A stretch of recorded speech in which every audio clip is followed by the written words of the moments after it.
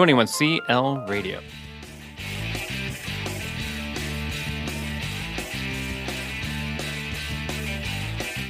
Happy Monday morning to you. My name is Michael Bull. I'm your host. Thank you so much for listening today. And thank you so much for joining 21st Century Learning as we continue building communities of learners.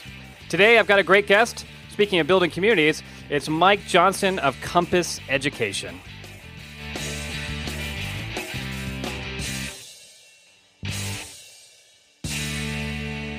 When you hear the word sustainability, what comes to mind? For me, it is making sure we are not polluting planet Earth. Maybe it's the same for you. My guest today, Mike Johnston, has a much deeper definition. Sustainability, in his view, must include nature, economy, society, and well-being. Mike is part of a movement called Compass Education with a mission to equip schools as learning communities to educate and act for a sustainable future. We talked today about that movement and what it really means. Interestingly, at least for me, their biggest focus is not just on advocating for sustainability, but helping people to change existing practices and views and the process it takes to manage that change. Enjoy the conversation.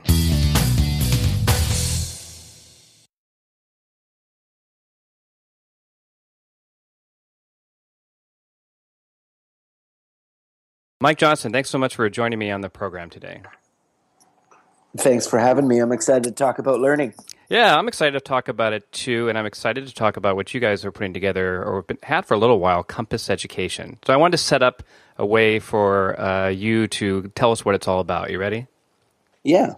So, even before that, I got this funny question I thought I'd put together. Okay, so we're sitting in an elevator, and you're wearing this T-shirt, and it says, "Ask me about Compass Education." So being one of those annoying people, I turn and look at you and say, "So, tell me about Compass Education." The elevator pitch. Yeah, basically.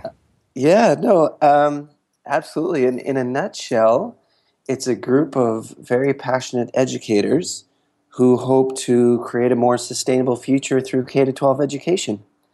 And on the ground, what we do is we help to train teachers, leaders, students how to tackle very complex issues and give them the tools to do so.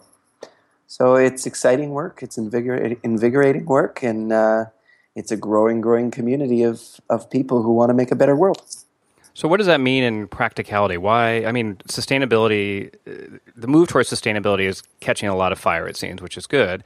But practically, what does that look like in a school, what you guys are trying to do? Yeah, you hit the nail on the head there with the first aspect is to have a common understanding of what sustainability is. Because people have very different perceptions and depths of knowledge of what sustainability is. A lot of people you come across, their exposure to sustainability is mostly environmental sustainability.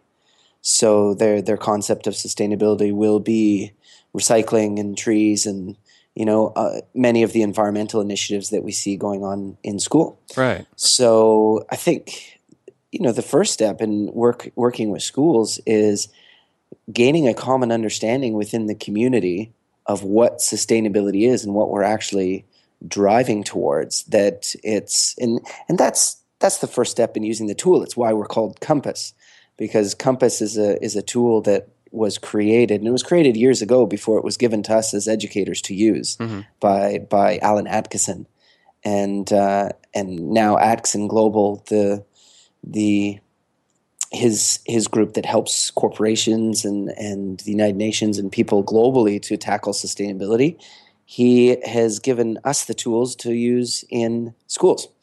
So that's the foundational tool is the compass. That's why it's called Compass. So making sure that sustainability is not just environment, that when you look at the north, east, south, and west of the compass, let's make sure we consider nature, economy, society, and well-being in all of the decisions that we make, so that we're not making decisions that are going to incite unintended consequences, which a lot of times people just make decisions and do things. Mm-hmm. So what we do is we give them the tools to make sure they're seeing the whole system and mapping things out to make just better decisions. So that's what we do in schools, that whole process. So you did talk about, for example, well-being. It didn't occur to me that that's a form of sustainability. And what do you mean by that? My thought would be that I'm going to work and do whatever, but I don't want to overdo it so that I can't sustain it. Is it something like that? Yeah, you're exactly right in terms of happiness and flourishing and the well-being of both for yourself and for your community. One of the big questions that we often ask is, what is happiness, and what makes people happy? Many of the conversations that we end up engaging in are conversations about what's the difference between what you're told will make you happy and what will actually make you happy. So for human beings, and also well-being is not just human beings. It's the well-being of animals. It's the well-being of anything. It depends on the situation that you're looking at. But when we're talking about humans specifically, a lot of the time we get into very deep conversations using these tools about the root of happiness and the perception that this is where the conversation aligns. It's always all connected to economy and nature and society. But when you look at, for example, the linear economy that we've created, kind of a consumer-driven economy, if a 10-year-old believes that happiness is going to come from purchasing more things and having more stuff, and that's what's going to make them happy in the end, we enter those conversations to say, is that really what makes people happy? So the well-being aspect has a lot to do with your own well-being and what makes you well. What is it that allows you to flourish as an individual and in your family and within your community? All right. So if I'm an administrator or a teacher and I'm listening to what you're talking about and I go, yeah, that resonates with me. My next question might be, what would it look like at my school in general, and what would it look like in my classroom specifically? Yeah, this is where the language is so important, because there's a lot of edu-jargon out there, and it depends where you are in the world, and it depends on the context of your school, because schools call that kind of thing, it depends where you are, all kinds of different things. So for example, as an administrator or as a teacher, what we're looking at is, do you have for example, a personal social education program? What role do your counselors play? Do you have an advisory program? What's the role of that? Who's in charge of emotional well-being? All those aspects roll into well-being. And actually, globally, it's a huge question being asked by schools. Schools can't just be responsible for academic outcomes. They need to be responsible for the well-being of the students and the teachers and everybody within the community. So if I was talking to an administrator or a teacher about that, it's about making sure decisions are made to support the well-being within the structures of a school.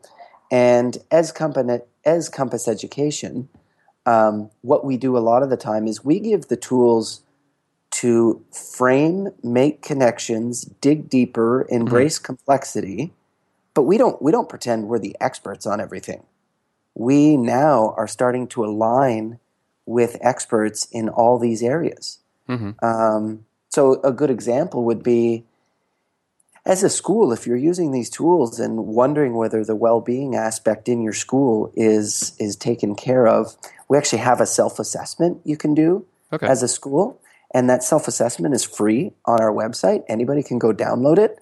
And it gives the indicators for each of the 4 systems conditions. So the 7 indicators for well-being, really when you do the self-assessment, what it brings about is, what questions should we ask? And then you start to link with experts in the field. For example, a large question going globally right now in schools is the idea of mindfulness. Sure, yeah, absolutely. And where does it fit in? And there's a danger of, I got this term from somebody in a workshop that I just ran a couple of weeks ago. They called it the danger of McMindfulness.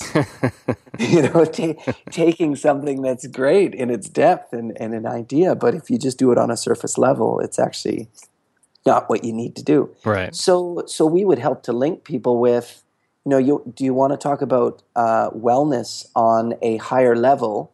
Then contact Phuket.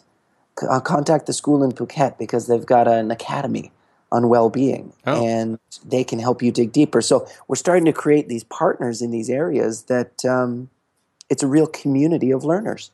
So it's exciting because no one person is the expert on all these things. It takes a community to build this sustainable future. Now, you talked about partners. And so, I mean, in a sense, you're asking schools to do a systemic change here, right? And by doing that, are you getting a lot of resistance to that, or at least some? It depends. It depends on the schools that we're working with. When you look at, it's funny because this is the dual learning of Compass. Mm-hmm. We teach people how change works. So, and we're also employing and modeling change. So change just in general, whether it doesn't matter what the change is, just the concept of change. Correct. So that goes hand in hand with, by the way, here's something you should change too. Yeah, and how am I going to do it? So we're not only living change model with schools, and of course we get resistance. My research in my dissertation right now is about that resistance. I'm researching what the resistance is to K-12 schools creating a sustainable future. Mm-hmm. So, and I'm looking from teacher aspects, leadership aspects, parent and stakeholder community aspects. So in looking at those kind of things, yeah, we do come up against resistance most of the time. If I were to classify it into a couple of categories, number one would be a lack of understanding of what sustainability is. Sure. Holds people back quite a bit because sustainability can be seen by people as a sacrifice. They think they're going to have to give something up to be more sustainable.